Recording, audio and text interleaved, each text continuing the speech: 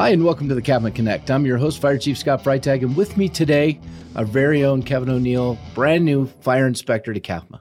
Yes. Welcome. Thank you for having me.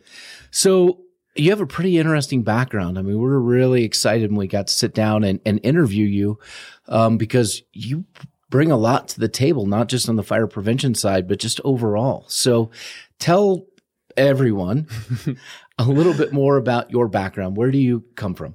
I come from area around Portland, Oregon. So I never lived in Portland. I grew up in the Columbia River Gorge, just east of there. I went to school in Eugene at the University of Oregon, and I got hired with Portland Fire in 2006. Okay. So started working for Portland Fire as a firefighter then. I spent 12 years working on the east side of Portland, Station 25. How was that? It was good. A lot of experiences. Mm-hmm. It's a kind of a residential area. There's a little bit light industrial, but mostly what we dealt with was residential structures. In 2016, promoted to lieutenant, which is comparable to captain here. Okay. One step below captain, but it's the company officer level. Did that for about 4 years and then went into training. Was a training lieutenant. So me and two other lieutenants managed Portland Fire's kind of company level training program. Okay. So it consisted of incumbent member training, ongoing training, maintaining perishable skills, also recruit evaluation and the such. Went out to training because I was ready for a break. 3 little boys. I was coaching 2 soccer teams, and was constantly, flipping schedules and taking time off, and went to the 40-hour work week, and it just worked awesome for the family. And so, right. So when I say you bring a lot to the table, not just on the prevention side, but from your experience as a firefighter, from your experience in training, because one of the things that we want to see, and we can talk about it more a little later, is more interaction between fire prevention division. And I know Daryl, new fire marshal. I know Carrie, who we're going to have on here. She doesn't know that yet. But that interaction is something that you all have talked about. And so from your experience as a firefighter, Daryl's experience as a firefighter, Carrie's, what our crews need to see and some of the new buildings. So I'm really excited about that interaction. Totally. And so I went from the line in Portland over to prevention division. So I was still a firefighter. I was still work callbacks on the engine, in the seat. And so when I got into prevention, it was really from a company officer's perspective. And I think I bring that through to here. When I go in and do an inspection, I look at it from, what are the hazardous situations and that are going to cause an event, and then what are our crews gonna find when they show up on that event, right? How are they going to access the structure? How are they going to evacuate?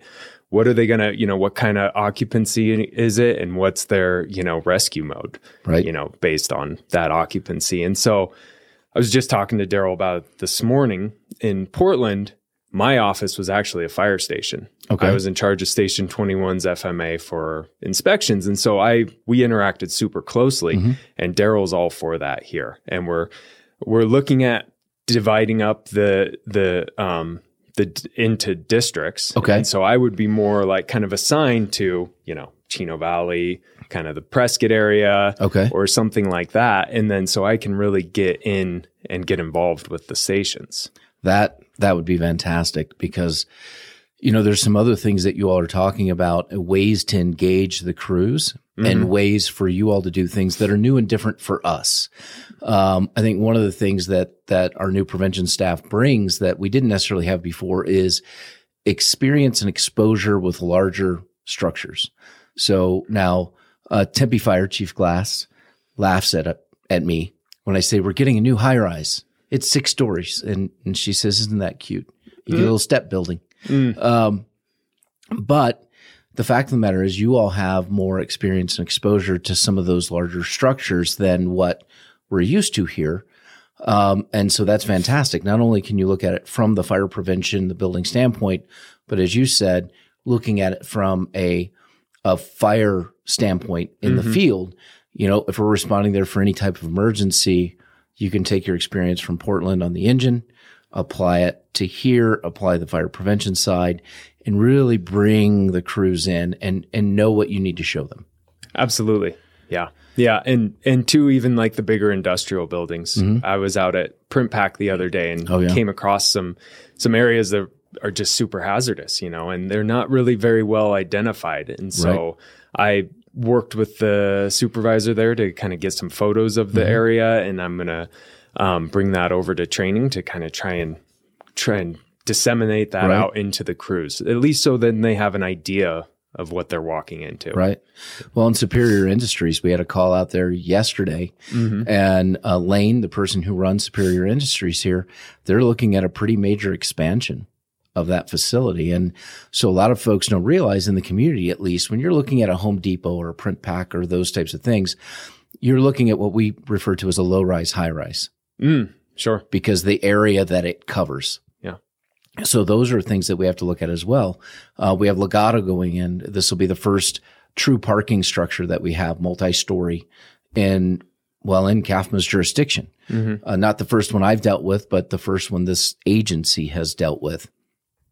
So those are all things that are new and different approaches to, hey, a lot of people look at a parking structure and think, hey, if there's a car fire in here, all that smoke's just going to blow out the other side, and it doesn't. Not at all.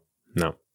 Very unique challenges in that. Right. And something that, we're going to have to grow with as an organization and learn the tactics and strategies for that. Right. Yeah. Well, and they're adding the electric vehicle charging stations in that parking garage. And quite honestly, if an electric vehicle goes up in there, well, there's not a whole lot we're going to be able to do with it. Yeah. It's going to burn more than just that one vehicle, like multiples. I personally, I don't like seeing those charging stations near anything else that's flammable. Certainly. And it's a new technology that's coming up really quick. And the fire service has a history of kind of playing catch up. Yeah. Right. And I think we're on the edge of that. But I think there's a lot of new and exciting products out there for it.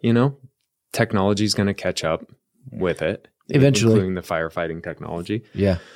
And so, but there's been lots of good training with that. We just had that Synopsym a couple weeks ago that we watched, and down in Phoenix, they're having I don't remember what it was called, but a training regarding lithium battery safety and technology. Well, our safety stand down this year is lithium ion battery. Okay. Safety, fire approach, things like that.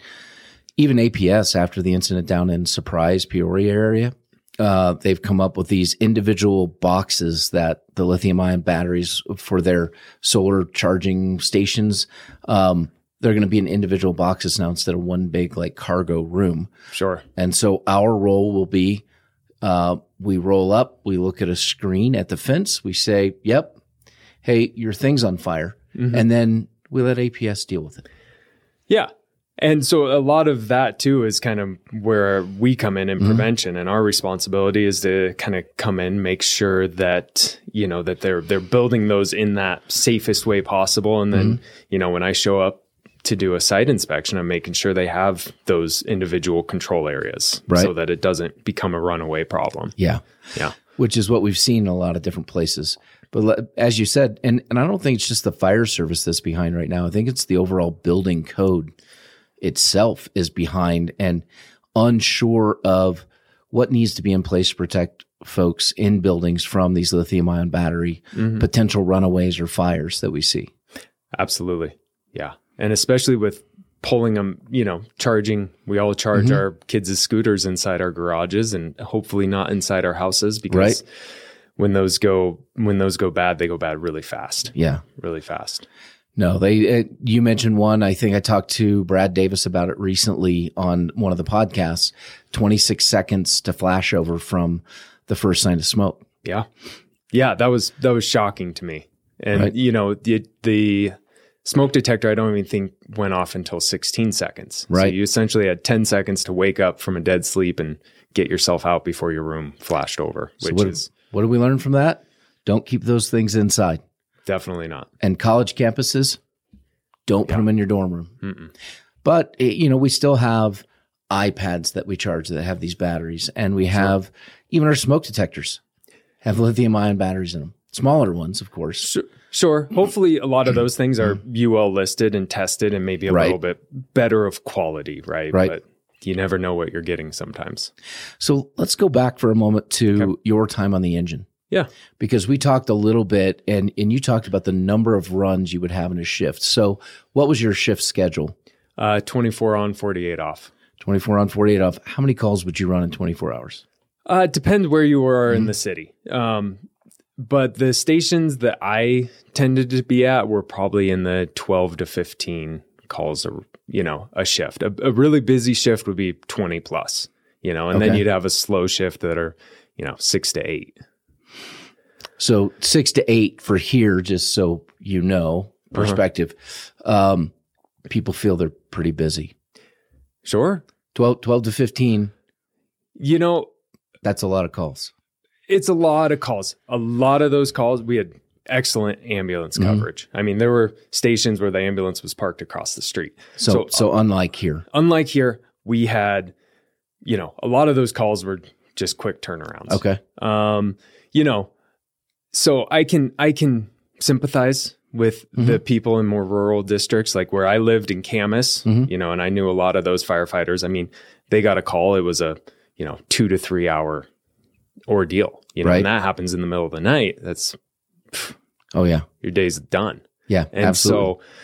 so, I don't know if I can qualify or quantify the differences. And I understand. Yeah. I look at some of it, I came from not as busy as Portland, but the station that I was at for a long time was really busy. One of the last ones I was assigned to. And there were times I'd work a 72-hour shift and get 6 hours sleep and 72 hours. We had 24s, but it was overtime. Yeah. Filling in. So, our call volume is going up here in the last 5-6 years. 36% is what we've seen. That's pretty significant. Very. That's a lot to get used to along with everything else that we do. Yeah. Yeah. And there's, a lot's asked of them, Oh yeah. over the course of a shift. And calls need to take priority, right? Emergency response, right? That's number one. Right. And so, that's why we're trying to shift some of the other work like hydrant testing. Yeah. I think we're on a path to shift all the hydrant testing in Prescott Valley. The town is looking to take that over. So our folks will be out of it. The only thing they're going to need to do is do some hydrant familiarization, right? Still just drive around, know where the hydrants are. Yep. Totally. Yeah. But they won't have to paint them because that's good. Quite honestly, our firefighters shouldn't be painting fire hydrants. And they've got plenty to do. Yeah. We're trying to get them out of that business so they can focus more on the call volume and the people that we serve. Totally. And I think as you take those sorts of things away, hopefully that exhaustion from calls goes down. Right. So, regarding your family, you said you have 3 boys. 3 boys. How are they doing here? Oh, they're loving it. Yeah. They're fitting right into school. They're hitting their stride. We had a unique way that we got here. We kind of came in a big way. Tell us about that. We we've wanted to leave the Northwest for a long time. We've always wanted to live somewhere sunnier and more, beautiful. And it was always, when I retire, when the kids are gone. And it got to a point where we're like, why are we waiting for then? Right. Why don't we go do what we want to do while our kids are young? And so we ended up, I was fortunate to be able to take time off of work. And last April, we hit the road in our 5th wheel. We sold our house, gave away most of our stuff, bought a 5th wheel and a big truck, and we traveled the country for almost 10 months. So, oh, wow. So from April until we got here in February. Okay. We were cruising. So you, your wife, and all 3 kids, and 1 truck and 1 motorhome. 1 truck and 1 trailer. And we did 26 states, 19 national parks, almost 35,000 miles in that 10 months. And, part of it was we weren't quite sure where we wanted to go. We got to the point where we're ready to leave. Right. What if we could go wherever we wanted? Right. Because we looked at like moving east and, staying with Portland, and it's like, well, no, that's not really fixing what we want to fix. Right. So we weren't quite sure where we wanted to go. So we're like, well, let's go find out. And we made a lot of awesome experiences and met great people, and ultimately sent us here to Prescott. And that's awesome. So what made you land on Prescott? We are definitely dry weather people. We like the dryness, the kind of high desert, but we couldn't do the valley temperatures. Right. We couldn't do that real severe heat. And so we found that the climate was really good here. And then just geographically speaking, I mean, so many things are a day's drive away. I mean, I went on a field trip to the Grand Canyon with my son a couple weeks ago. How cool is that? And it's pretty amazing. Utah is a day away. The Southern California coast is a day away, which is just perfect. You can go there and visit and then come back. Yeah. Shoot right back to where you're comfortable. Yes. Nice climate, mountains, nice people. Nice How's your people, wife enjoying it? She's doing great. We're at a really busy point right now where we just bought a house and we're remodeling it.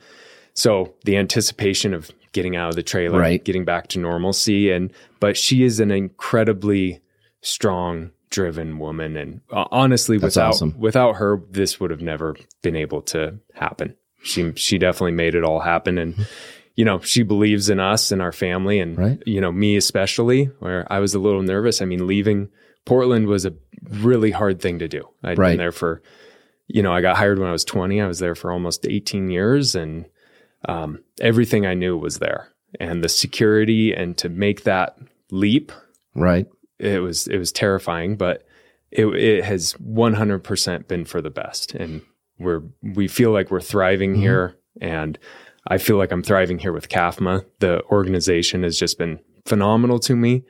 Not only in the short term, but long term, looking ahead. I really feel like I'm supported in my kind of what I see as my professional goals, and I'm excited to see where it goes. Well, we're glad that you made the jump and leaving Portland, and that you landed on moving here, because it was just the ideal timing. We needed some new people in. We were looking for some new ideas, new perspective, new vision. And you really brought that to the table. And with your background, we just see more opportunities to plug you in, not just on the prevention side, but some of the things in training, or building a training program surrounding some prevention stuff for, our company officers and our engine companies. So just fantastic opportunity. It's whatever you want it to be. Oh yeah. And I love getting involved with the station. I've stopped by a few of them and try to, like, if I see something on an inspection, I'll try and go to the station and kind of give them a heads up of what I'm seeing and answer any questions. And if they have any questions about using ImageTrend, doing inspections, if they want me to come ride along with them, I love that sort of interaction. No, that's awesome. And I know that they'll want to do that. And that they're looking for more of that interaction and training from the fire prevention staff. So we're really excited to have you here. We're excited that your family's here and doing so well. Hope everything's going well with your house remodel. Yeah. That takes time. Takes time. Seems like you got the paint off. You don't have plaster on your face or anything. You're good. Yep. So it's a challenge being on the 40-hour schedule. Back when I was on shift work, you could get so much done on your days off. And now it's late nights and long weekends, but yeah, well, like you said, sometimes the shift schedule doesn't work great with kids and soccer, but then when you want to get projects done, the shift schedule is awesome. It's pretty great for that. 24 hours. So yes. Well, Kevin, thank you so much. Kathy, is there anything that you'd like to add since your microphone doesn't work? It's Mother's Day this weekend. It is Mother's Day this weekend. A shout out to all the moms out there and everyone. Thank you for being moms. Yeah. Kevin, anything you want to say to your wife for Mother's Day? Oh, thank you so much for taking care of those monsters. They are a handful beyond a handful. And we couldn't achieve what we have without her doing all the true work behind the scenes. Well, that's fantastic. Kathy, thank you for bringing that up. And with that, we will close out this week. Kevin, thank you for coming on, being willing to be our victim this time. We will get Carrie in here sometime soon. Okay. If she's willing to come in. But with that, thank you all for watching, and happy Mother's Day.